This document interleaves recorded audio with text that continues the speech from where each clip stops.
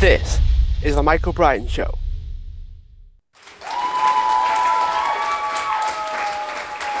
Hi everyone, welcome back to the show. And today I'm joined with Eesha Patel, who is a UFO researcher and contactee, and she also hosts the First Contact podcast. Eesha, thanks for joining me. Thank you, Michael. It's so fun being here. I'm very excited for this conversation.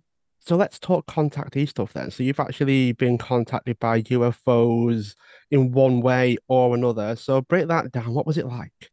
Yeah, I've had multiple contacts over the years. One of the most tangible experiences that I can tell you about was this was a few years ago now.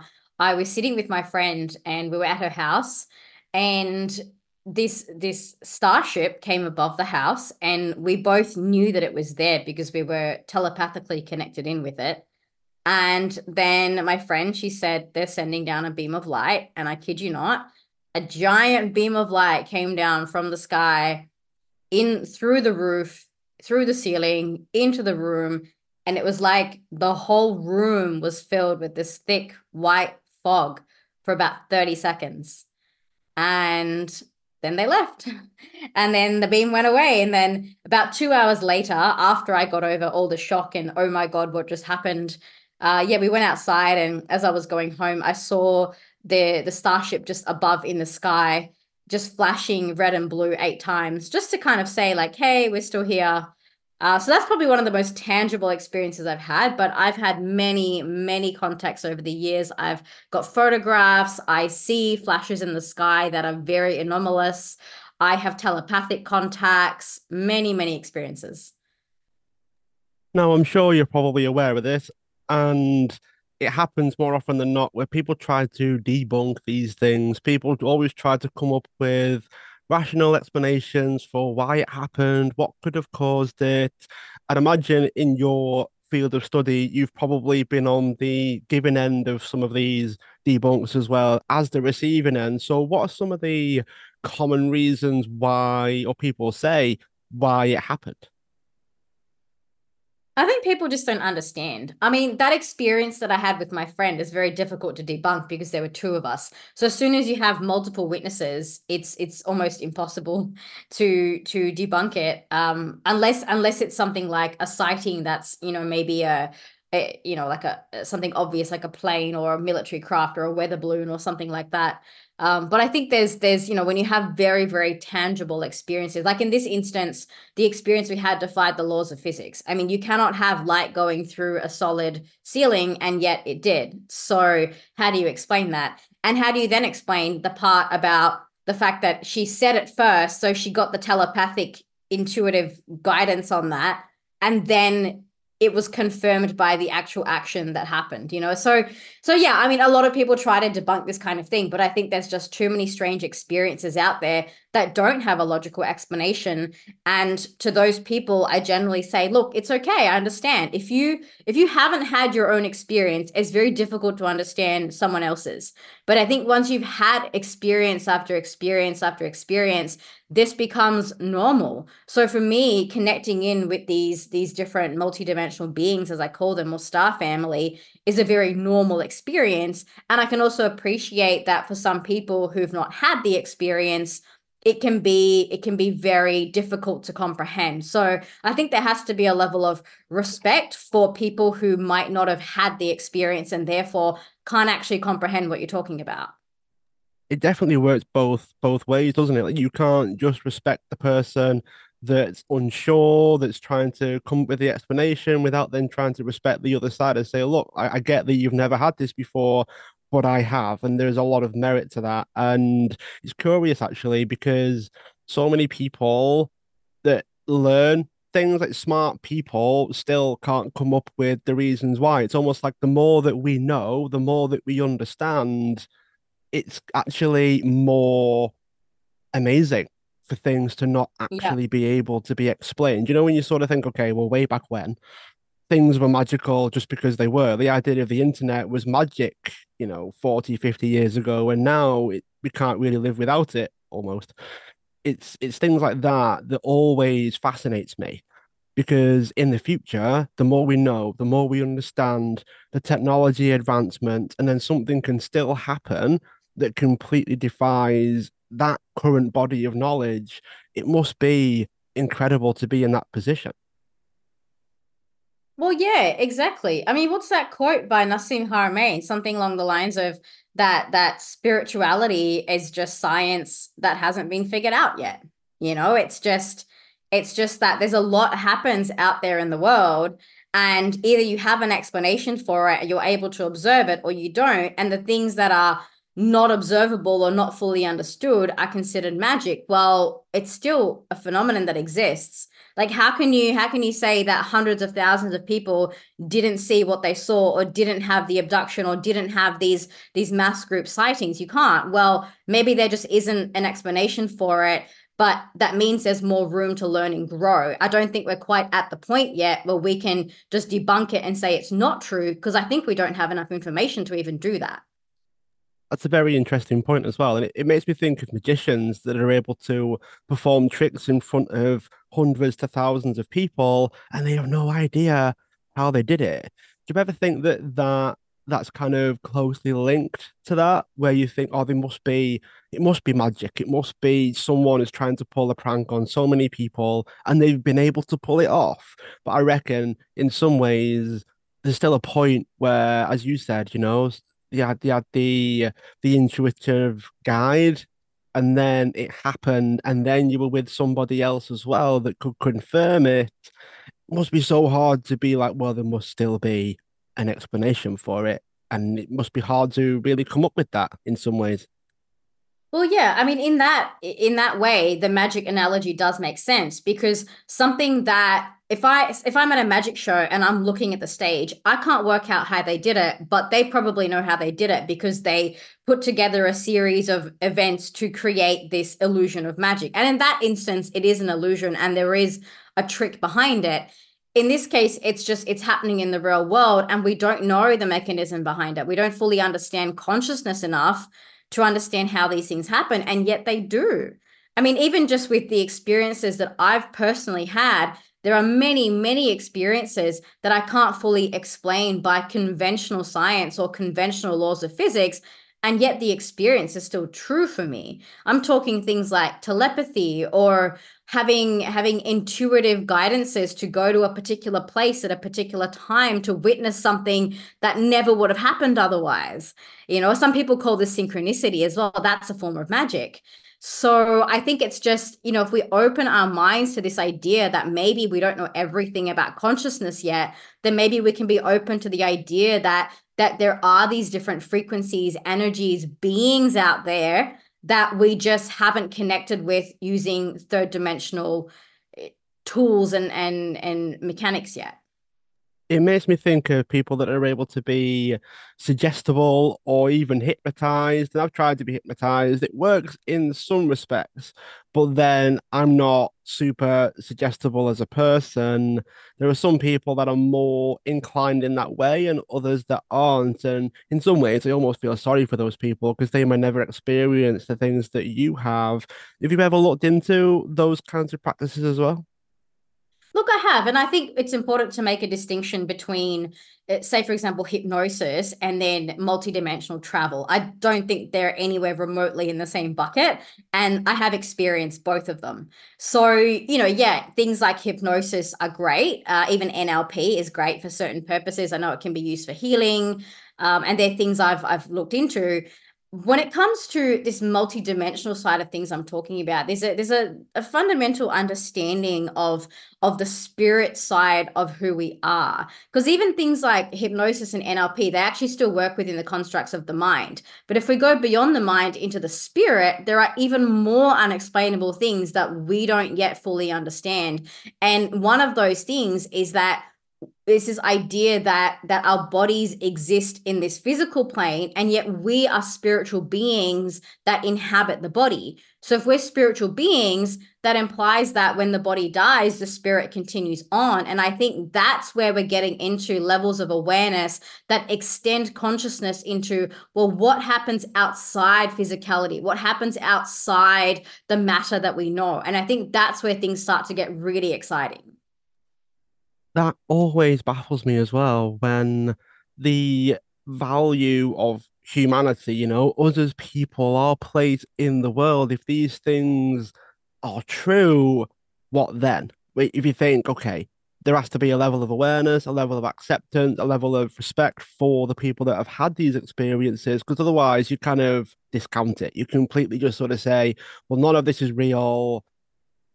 It's a strange thing to actually say because that may or may not be true. And then what? Like if it happens to be true, then what? What do you have to change? What do you have to believe? Where do you go? There's some people don't know who they would be if these things were true. Some people don't know what they actually value and what they actually believe anymore if UFOs and aliens and people from other planets is actually a reality. What would happen then? Well, that's the question that's on a lot of people's minds right now. And I will say, I think there's a lot more fear around it than what is necessary. I mean, the first thing to really put out there on the table is that, okay, if we discover, and this is not an if, this is a when, there's actually a lot of research out there now, even from government levels of disclosure, that we're not alone in this universe, and we'd be crazy to think we are, so even from that perspective, there's a lot that's being released at the moment. And then add to that people like myself who've had these very tangible experiences, telepathically, energetically, even physical type of experiences. So there is a truth out there that hasn't been told to humanity. Now, the question around what happens when that truth comes out, well, on the one hand, life goes on as per normal. We will take our children to school. We will get up in the morning and probably have a shower and have breakfast. Like, there are some things that aren't going to change. And so I think it's really important first to release the stigma and the fear around this identity we've created as human beings, which leads me to the biggest thing that will actually change is the human identity. And that can be a very scary thing for people.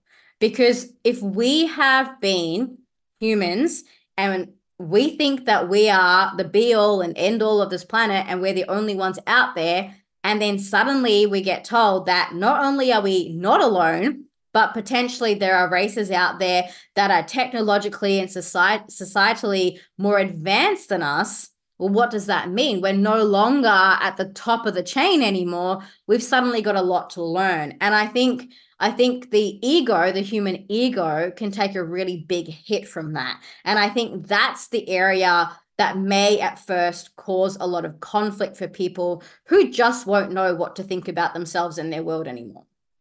That's a very good point, actually, when it becomes the human condition that is holding us back from accepting it. It's just who we are, or who most of us are.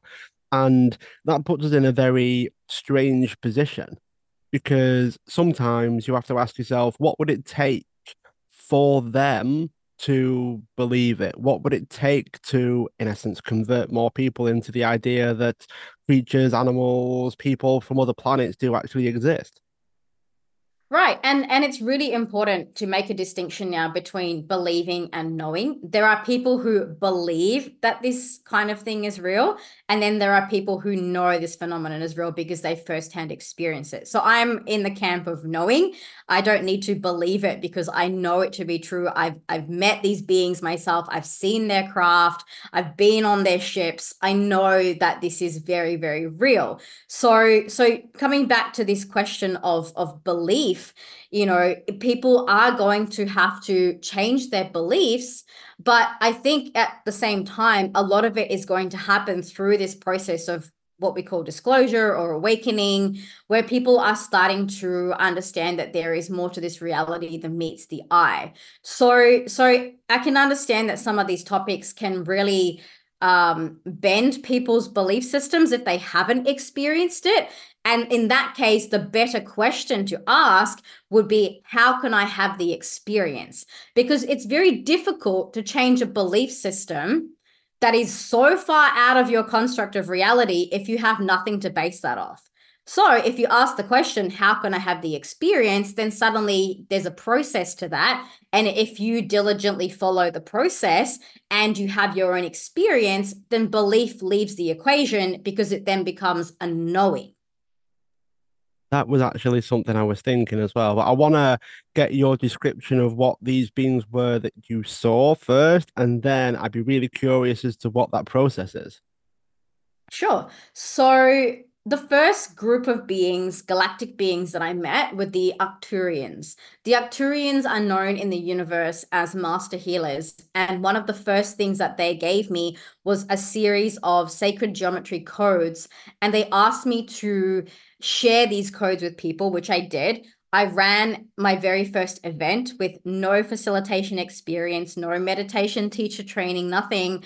I just invited people to this event with me and I shared some of these codes with them. And the people in the room had really profound experiences. So that was the way that I was able to confirm, firstly, that I wasn't just making it up, because how else could I get these symbols? And secondly, by seeing people have this effect or impact on their lives as a result of these codes, it kind of validated the work that I was doing. So the Arcturians came through first. Since then, I've connected with many, many races, Pleiadians, Syrians, Ashtar Commands. I've connected with Galactic Federation, many councils of light, Lyran beings, angelic beings, ascended masters. There's many, many groups out there in many, many dimensions. And I've found a way that I can connect with any of them. And I guess that leads into your next question, which is, well, what is the process?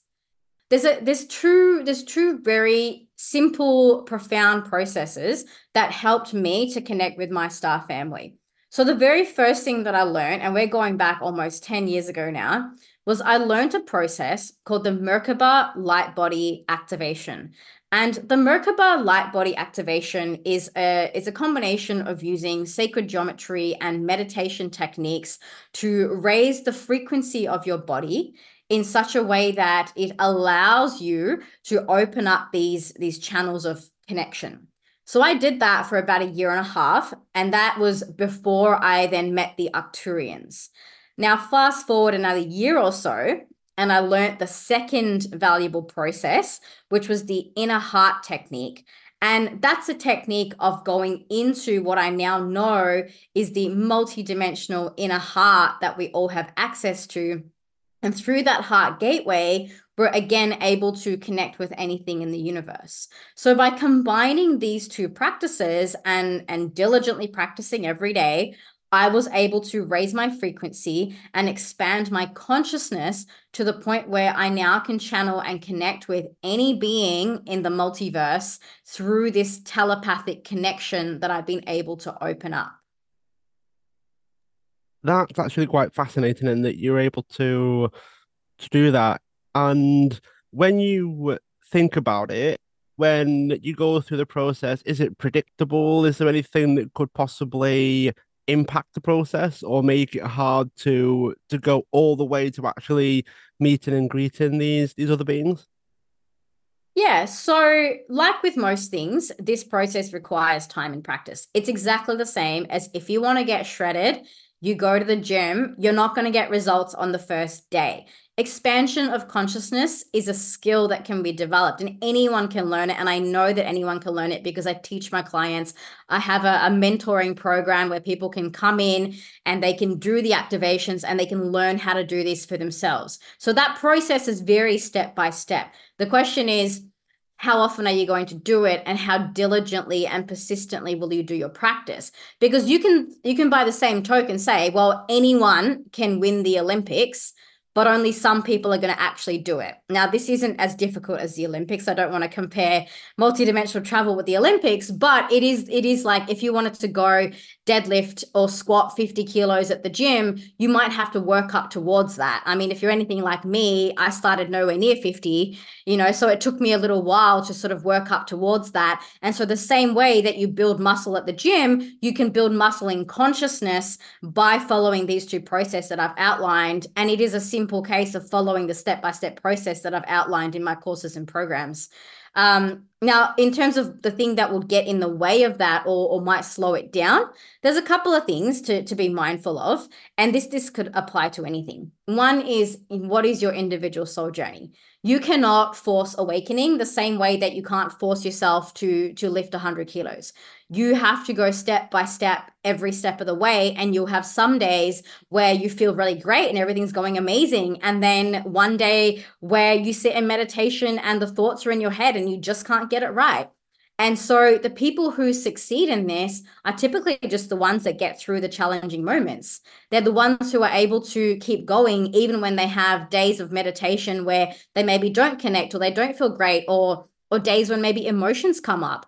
And having a lot of traumas in the emotional field or in the chakras can definitely be a barrier. Nothing that can't be healed. I think everything can be healed, but they might make the process a little bit more longer or slower. The same way that if you were going to the gym and you had an injury, well, you might take longer than the person who didn't have an injury. So there are things that can determine how quickly or slowly you will be able to move through the process. But at the end of the day, if you go through the process and you stay determined and you do your practice every day, you will see the results. And I know this because I see this with my clients day in, day out. Now, I wonder what process that people can go through to validate these experiences as well. Like, I know that you do a lot of research into this. I actually heard that you're in the process of analyzing things from an experience that you've had as well. So break that down a little bit, share it with people listening, and also take us through how can we validate these experiences? How can we not so much debunk them, because that implies that you're trying to prove it wrong, but how can we prove it right? Yeah, that's a really great question. I think a lot more people are determined to prove it wrong. So asking how can we prove it right is probably a better question in my opinion, because I think there is definitely something out there that does require more research to be able to get more proof, essentially. And I think there's a couple of ways that validation can be done. On a practical level, like for example, the one that you're referring to, one of my photographs was analyzed by the chair of the Birmingham UFO group. His name is Dave Hodrian, brilliant guy. I actually had him on my podcast, First Contact, and as we were chatting, I sent him one of my photographs, and he said, "Do you want me to analyze it for you?" So I sent everything over to him, and essentially, he gave a very balanced approach to this report and said, "Look, there's definitely something anomalous going on here. We can't say yes or no whether it's an actual ET craft, but there's definitely something that we can't maybe identify, or it's something that's not clear right now that can be clearly identified from the photos." And the other thing that he said was from what he could see in the metadata, he was basically just saying that it most likely hasn't been tampered with. And I think that's important in ufology sometimes because, a lot of people come and say, well, you could have photoshopped that. And I mean, I don't know the first thing about Photoshop. So there's problem number one is I don't know how to use Photoshop. But aside from that, I did actually have someone on that exact photograph. I posted it to a UFO group, and what I did was I posted it to Facebook, and Facebook reduces the qualities of all the photos, right? So this Facebook page guy, instead of coming to me and saying, "Hey, can you send me the original?" he decided to take it upon himself to analyze a Facebook photo and then post it in his group of thousands of members saying that my photograph was a fake because it was pixelated around the outside. I was like, mate, like that's not even the original photo. If you want the original, I can send it to you. It's a one of those .heic formats, which is like what iPhones use, and that would have had the original metadata in it. So anyway, people who are adamant to debunk will debunk. And I took that same photograph to this other person, Dave, and he analyzed it and took the original and said, well, actually, it hasn't been tampered. And what he did without my knowledge, actually, was he asked me to send another photograph, just like a standard photo taken on the same iPhone, looking up at the sky. And he was able to compare the two metadatas to see if one had been changed and the other hadn't. And through that analysis, he was able to essentially say, look, I don't think this photo has been tampered in any way. So that's a form of validation because, I mean, I know the experience I had. I obviously didn't tamper anything. I took this picture and there were two witnesses with me at the time who saw this craft show up on the photograph, and we don't know how it got there. So the fact that there's multiple witnesses and now it's had a formal photo analysis done on it is pretty solid proof. The other main thing when it comes to validation is just having multiple witnesses to anything. If you have two or more people in a space who have the same experience, it gets harder and harder to debunk it. Like, again, going back to my experience with the beam of light coming through the sky, if that had happened to just me, I might have even gone, maybe I dreamt it, maybe I made it up. But if you have multiple people having the same experience, there's got to be a form of validation in that. And that's why I love having my community and my group events, because when we do these types of galactic experiences together, we have shared experiences, and those experiences then last because that doubt that people have goes away when there's someone else in the room who's had the same experience as them. It's a very interesting point, actually. And I wonder as well, like, what things may it be, but turns out not to be. So, funny enough, Isha, my first thing was psychedelics. So, I've recently interviewed somebody that sort of helps people heal through psychedelics. It makes me think, well, that almost forces people to experience certain things, whether it's, spiritual or just not of this world. Like your whole world can shift and the colors can change. You start seeing sounds, that sort of thing. It gets a bit weird. It makes me wonder, that doesn't mean that it didn't happen. It's just letting you see something that is not of this world almost. It doesn't make it not real though. And that's the bit that some people can have a hard time wrapping their head around, because just because it's not normal, just because your entire, you know, eyesight can just completely change, completely different. You enter in this whole different dimension, this whole different world, and everything shifts. Your entire perspective can change as a result of these experiences. That doesn't make it wrong. Well, exactly. I think you raise a really valid point there. And I just want to touch upon there's a gentleman, Dr. Raniero Hernandez, who has conducted one of the largest studies on UFOs and contact modalities.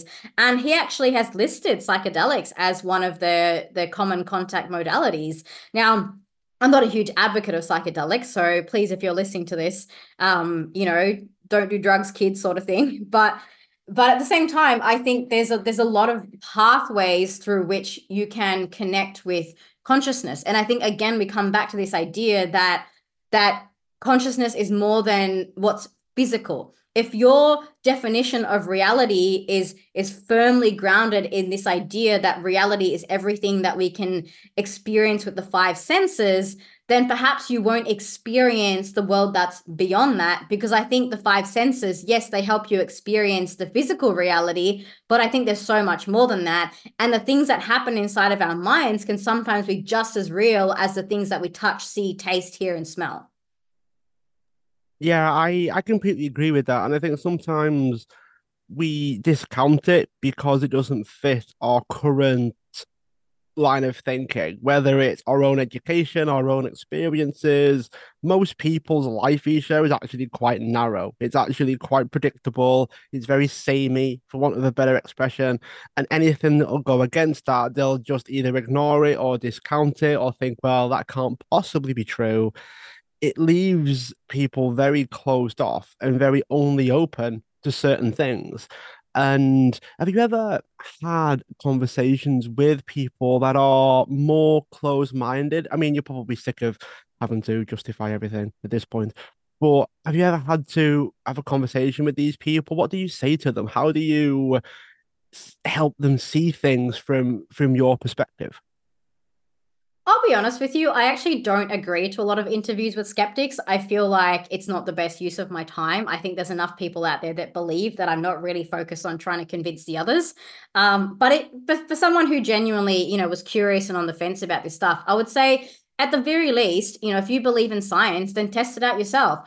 Go spend 6 months doing my meditations and activation, then you tell me what you find. Because the best science is experience. You can hear story after story after story from people who've had these experiences, but until you have actually seen and felt and witnessed this with your own being, you're always going to be a little bit skeptical. And I totally get that. I don't blame people for that. If somebody hasn't had an experience, they're within every right to be skeptical about it. But what are you doing about that? Are you just going to stay on your skeptical side of the fence, or are you actually going to be the researcher and the investigator, be your own scientist and go find the truth for yourself? Because that's what I did. I sought out the truth for myself, and I was very surprised with what I found. I'm actually scientific myself, by the way. I have a degree in electrical engineering. So I've come from science, and here I am saying I think there's a lot more to this. What kind of things would you suggest people do? Because you've got the activations and meditations, but then some people will probably want something that's different. Are there any alternatives, anything that you could think of that maybe think, okay, if they did this, then that kind of sets up the ability to see these things? The thing is, these beings operate through frequency, and it's a frequency that can be tapped in only through consciousness. So, if you don't want to meditate and you want to connect with ETs, I'd say your chances are pretty slim. So, it's again, if we use the gym analogy, it's like saying, is there a way that I can get shredded without going to the gym and eating nutritionally? I just want to eat macas all day, every day, but I want to be really fit. Well, those two paradigms just don't match. If you want to have these experiences and you want to explore consciousness, meditation is one of the pathways that allows you to do that. Now, again, there are other, modalities out there that where contact can happen. For example, I know near-death experiences is one of those contact modalities that, again, Dr. Ray talks about in his work.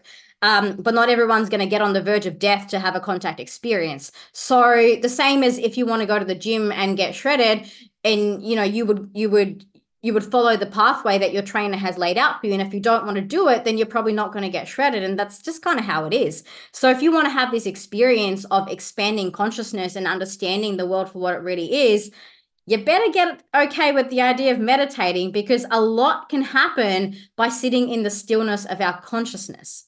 In saying that, there are similar modalities that might help you get there. If you're not quite at the point of being able to meditate just yet, you could go and get a Reiki session. You can go and try some hypnotherapy or past life regression. You can try a quantum hypnosis session. This is Dolores Cannon's work. A lot of people have contact through that. So there are some things that you can do in a safe and guided, supported space where you can work your way up towards having these types of experiences as well. And then when you're ready, you can take it upon yourself to then sit in your own stillness, in your own practice, to have these types of experiences too. That's one of the things that I was going to mention as well, because I wonder what kind of shifts did you need to have to be able to have these experiences more often, just kind of help guide people a little bit in terms of what shifts would they expect to have. Yeah, sure. I mean, I definitely didn't have this overnight. Actually, that's not entirely true. Some of my awakening did happen overnight. So I was one of those people that literally woke up one day in a whole new reality, but that doesn't happen for most people. So what I can share with you is I take clients through this journey all the time, and it doesn't happen overnight. So the journey for them usually involves a number of different things. The first one for a lot of people, first stage of the journey is generally to do with healing. It's releasing the emotional traumas. It's releasing the energetic blockages in the chakras. That's a really great starting point. And some of that work, people are a little bit more open to sort of chakra related things or Reiki related things, or energy healing in general. So even spirit healing, faith healing, whatever you want to call it, right? So those are all things that can help you to heal.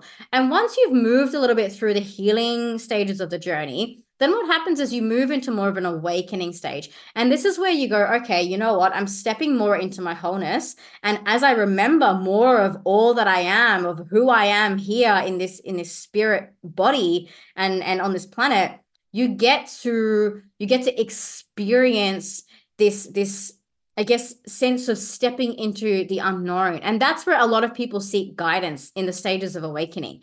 Some people, I will say, awaken through trauma. And I was one of those people. I had a massive awakening through trauma, and I don't recommend that. It's not the pathway I would wish upon people, but sometimes it does happen that way. But if you are fortunate enough that, you've got a fairly stable life, things are going relatively well for you, you've got a job, things are good. You might have a few challenges in life and a few things to heal from, but you've got the time to say, okay, now I want to awaken. There are lots of things that you can do. Again, meditation, I'm a huge fan of. You can go try a sound healing. You can go do a hypnosis session. One of the things that really helped me back in the day was just going along and sitting with other meditation teachers. So I would just go along to their classes, and because they'd be holding space for me, even though at that point I'd been meditating by myself for a long time, I really enjoyed being in the community and being around people who could understand me, and that allowed me to develop my gifts. So I think the journey is very sometimes it's a windy road. I don't think there's necessarily always a linear pathway for everyone, but I know the pathway exists for everyone. Anyone who has the desire to expand consciousness and connect with these other dimensional beings, all it really comes down to is understanding more of who you are. Because when you start with the journey of discovering who you are and your truth, it really shows you that you're so much more capable than you think you are, and that your consciousness is so much more vast than what we get taught.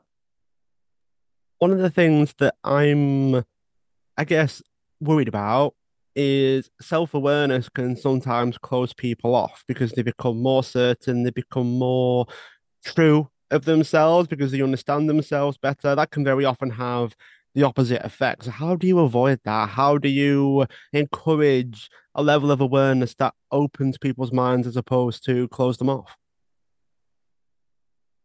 That's a very interesting question. And I think maybe at this point, we make a distinction between opening the mind and opening the heart. Because again, there are nuances between the two.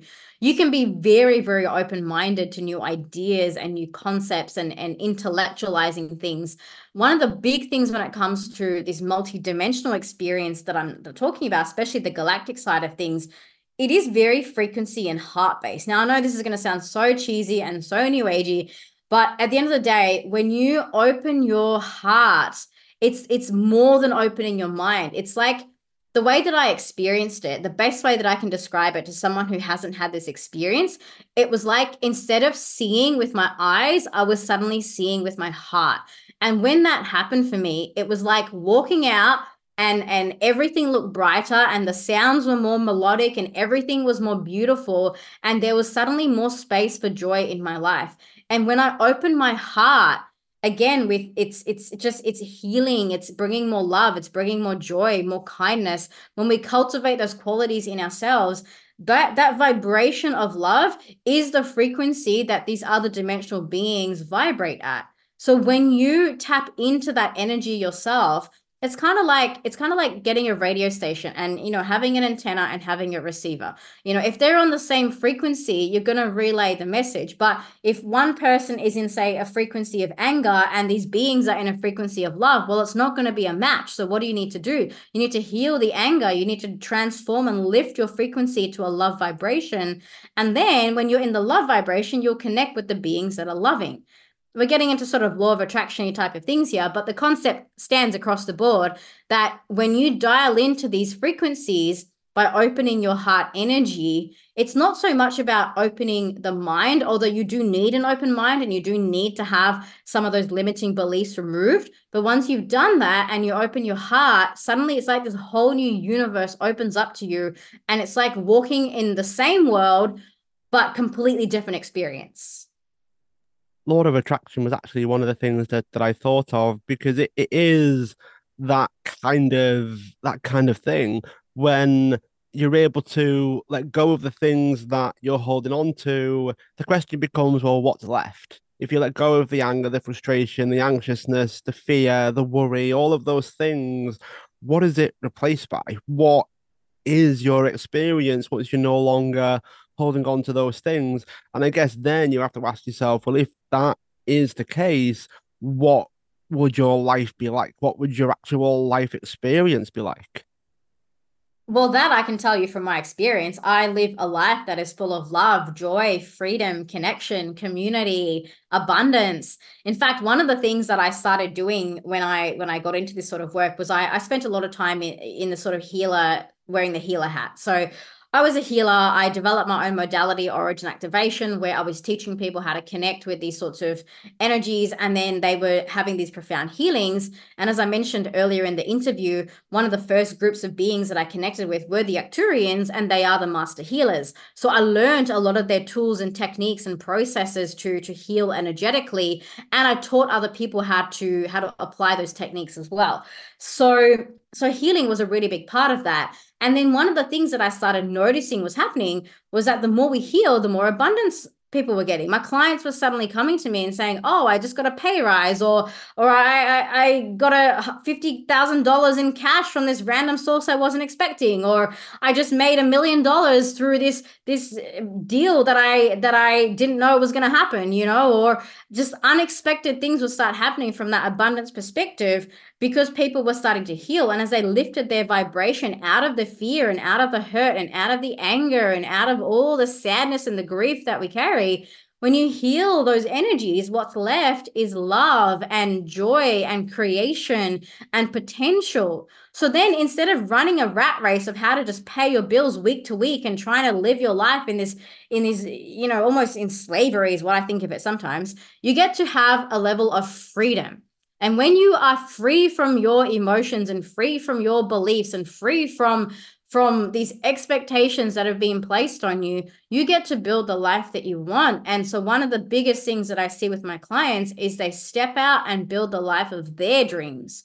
And it could be anything. Some of them become healers. Some of them just change jobs. Some of them find partnerships that are really fulfilling. Some of them just experience the greater ability to receive and have more abundance. So all of these things can happen by lifting your vibration, because what you're really doing as you're shedding away those things that no longer resonate is you're becoming more of who you really are. And who we really are is this beautiful divine being that's here to experience and co-create and be love and be kindness and to have this human experience, but not from the density that we're having right now. Because right now, humans are having a very dense experience of life for the most part. There's some people that are doing amazing, but a lot of war, a lot of slavery, not slavery so much these days, but just war and suffering and famine and lots of things going on, disease, and if we learn as a race collectively to lift our vibration, if each person lifts their own vibration, that ripples out and has an effect on the people around them too, because we're energetic beings and we radiate that out. So what life looks like then is more peace, more harmony, more connection. We don't have war anymore. We suddenly have the resources to build our planet from a beautiful place. And the highest vision of all of this for me that I see for the world is intergalactic peace. And that's really the core of everything that I do. Because if I can help people awaken to connect with these energies, to realize there's more than just us out there, we're bringing peace within ourselves, we're bringing peace to the human race, and then we're bringing peace across the galaxy and the multiverse. And that is the highest vision of what we can be and what we can create here. What I thought of just while you were saying that was if you zoom out far enough, you can't really see the people or the roads or the problems or the frustrations. If you zoom out far enough, you probably see the Earth as a planet, and then you've got Mars and the moon and all of those things. So Yeah. it's almost like the collective consciousness makes the whole planet different. It makes the whole planet kind of attracting in the things that you would want, make it more attractive to those that are going to visit us and see us and hopefully make friends. And I think that was kind of what I was thinking. What are your thoughts on that, this whole collective consciousness idea? Yeah, well, I think collective consciousness is definitely a thing. And I think we do create our reality. I think a lot of the things that have been created on this planet are created as a result of having mass people's consciousness directed towards certain things, or mass frequencies that then co-create or manifest certain experiences into the collective experience. And I think this is where, there's this idea of the macrocosm, like what you said, when you take that really big perspective. But then there's also the more microcosmic perspective. And I think this is where people find a lot of empowerment in knowing that if you just focus on changing yourself, that is changing the world. Some people are here to change the world, like Gandhi. He changed the world or at least India, in very beautiful ways.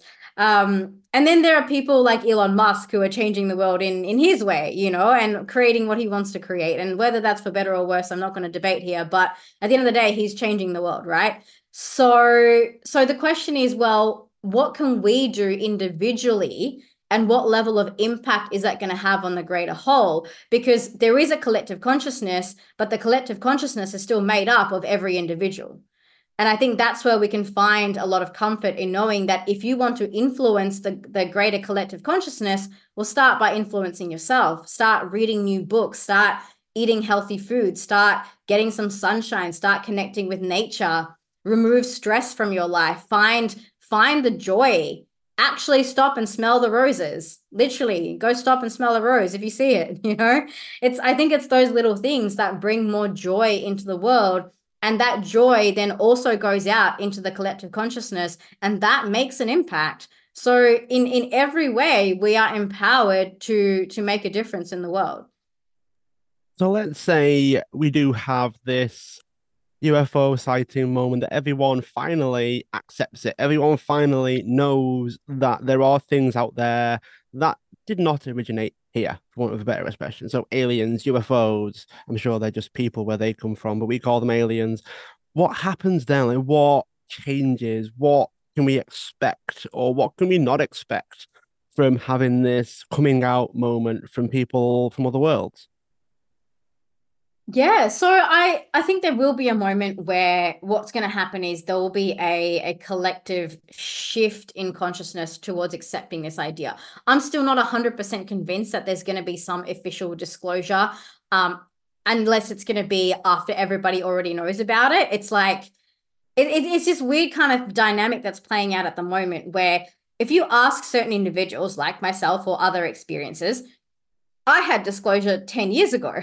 So as far as I'm concerned, I already know, and I know a lot of other people already know as well. So I think this disclosure process is kind of like being drip fed out towards certain individuals at this point, and then from the individuals, it's maybe certain families or certain community groups where people are starting to have these kinds of experiences, and then eventually there will come this tipping point where the majority of people just go, you know what, yeah, okay, we know it's true, we know it's real, okay, no biggie, but I think there will still be always this point where for the people who haven't yet caught on or haven't yet had these experiences, when those people officially get told that yes, this phenomena is true, it exists, it's real, I think the first thing that's going to happen is potentially a massive identity questioning and shift, because people are very used to being the only people in the world. And if you have this view that we're the only humans, that we are the highest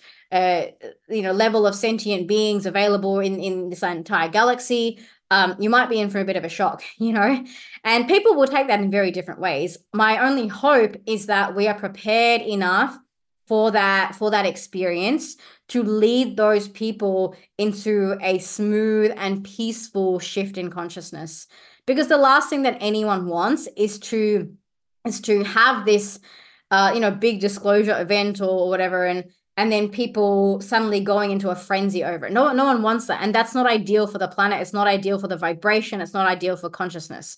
So it raises questions around, well, how can we bring this process or bring this awakening to the people, bring this knowledge to the people in a way that's going to be more readily accepted? And I think one of the ways that this is already happening is through media.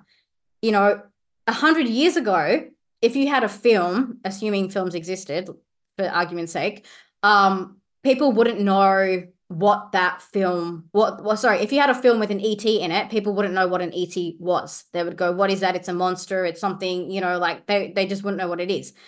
Thanks to all the movies that have come out in the last few decades, if an ET actually walked into your room, you would know that's an ET because you have a concept or an idea of what that looks like. And I think that in itself has been a massive shift in consciousness for humans. Even though a lot of people think it's still fantasy, they still know what it is right now. I do wonder what view that films, it does help, the idea of Doctor Who being around for so long. I'm sure people will be like, oh, I recognize that alien from Doctor Who, or like Star Wars, and you think, oh, I'd love to have a lightsaber, and all of a sudden we do, and it almost like it starts off as a certain medium before it then becomes real. Like I'm still waiting for my hoverboard from Back to the Future. Eesha is where I'm going with this, and it's where we have to have an element of acceptance, and there is a process to that. And I think, as you said, it's being drip fed in. it's being gradually introduced, this idea, whether it's true or not, whether it's 100% going to be the case where these people turn up, these beings do turn up, and we're all like, whoa, this is amazing. Our whole world is changed.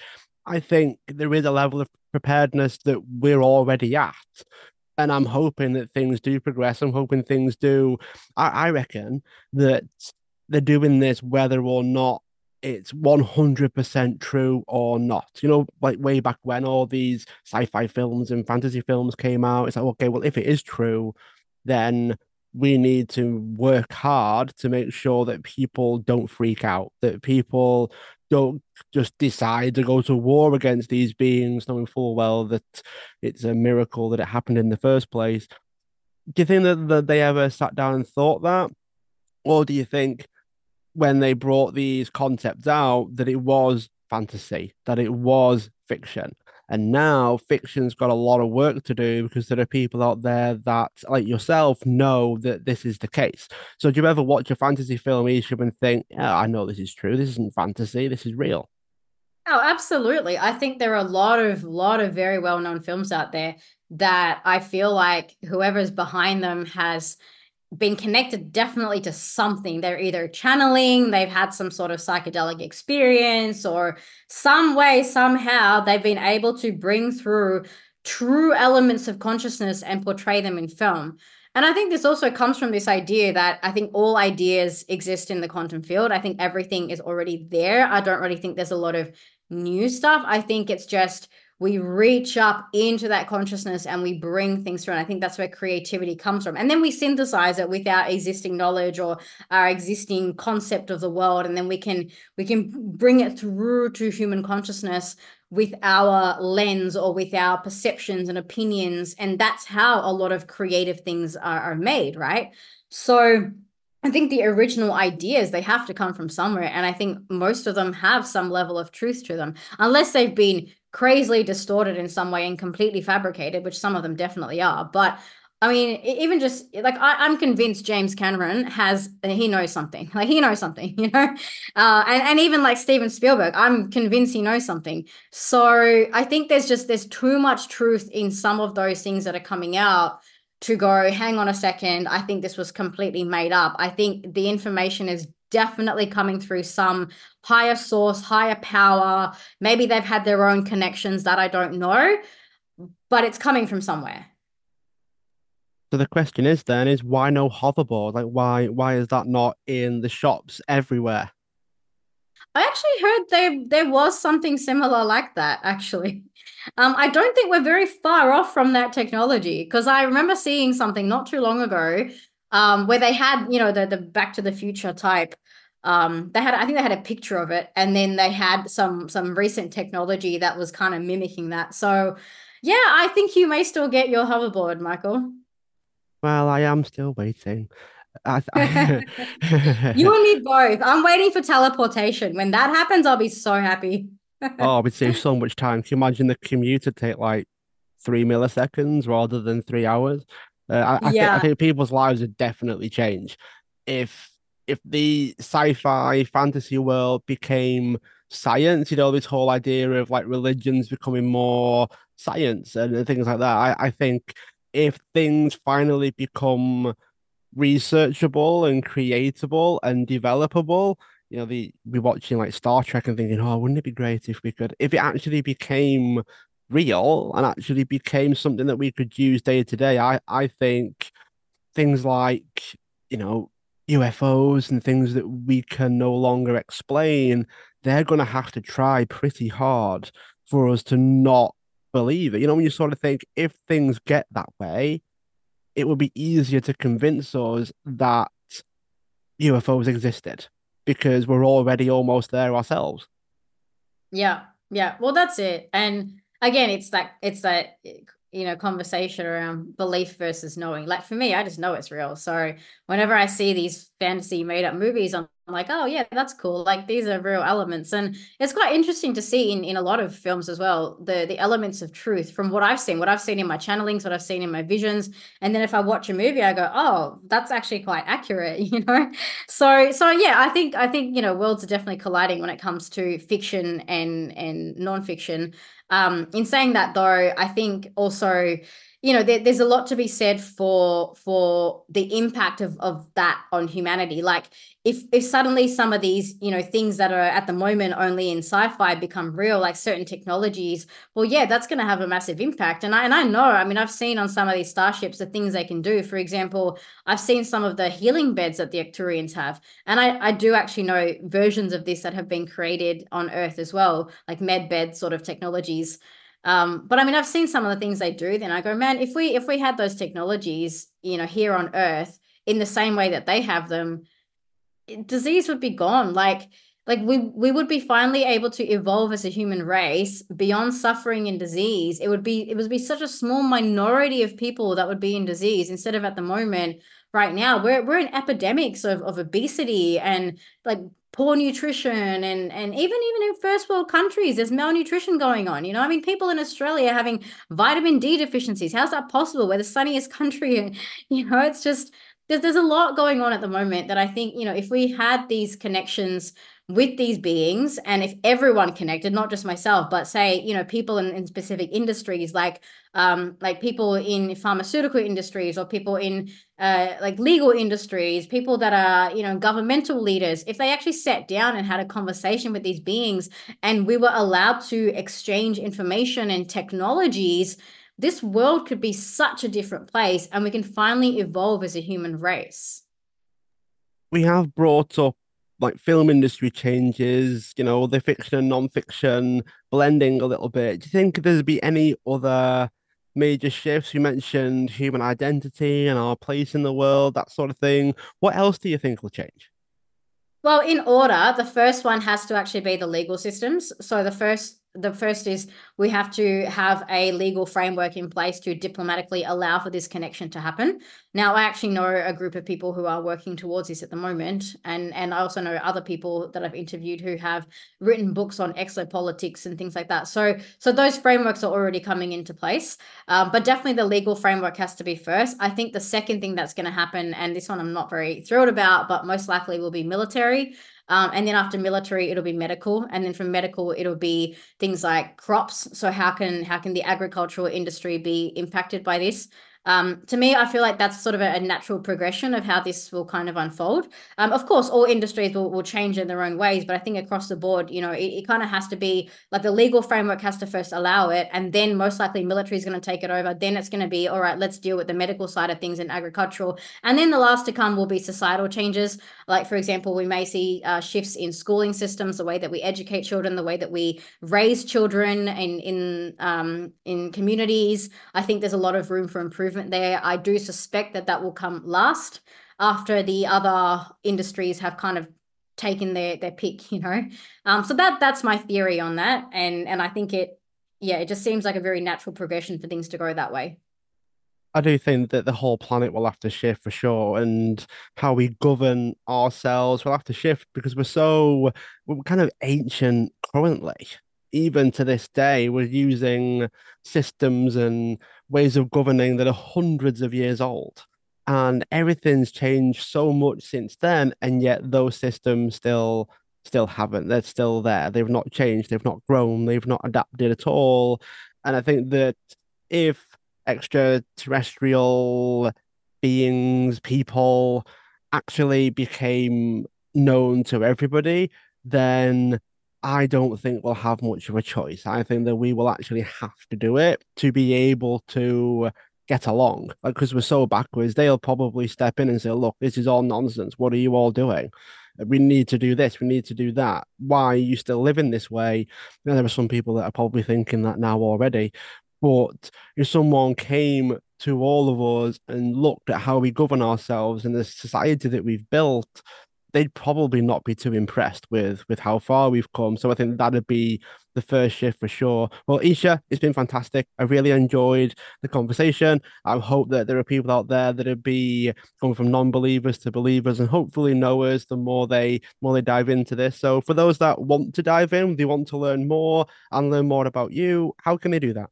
So the best place to connect with me would be my website, which is www.eeshapatel.com. That's EESHAPATEL.com. And you can go there, you can look at my podcast, you can have a look at my courses that I have as well for those who want to connect. I'm also available for other interviews, speaking, conferences, and things like that too. So yeah, just head to my website, eeshapatel.com, and you'll find everything there. Thanks so much for being a guest on the show. Those that are listening, feel free to subscribe, share the show, tell others, and also leave a review wherever you are listening into your podcasts. Each it's been great. Thanks so much, and I look forward to keeping in touch. Thank you. Thank you.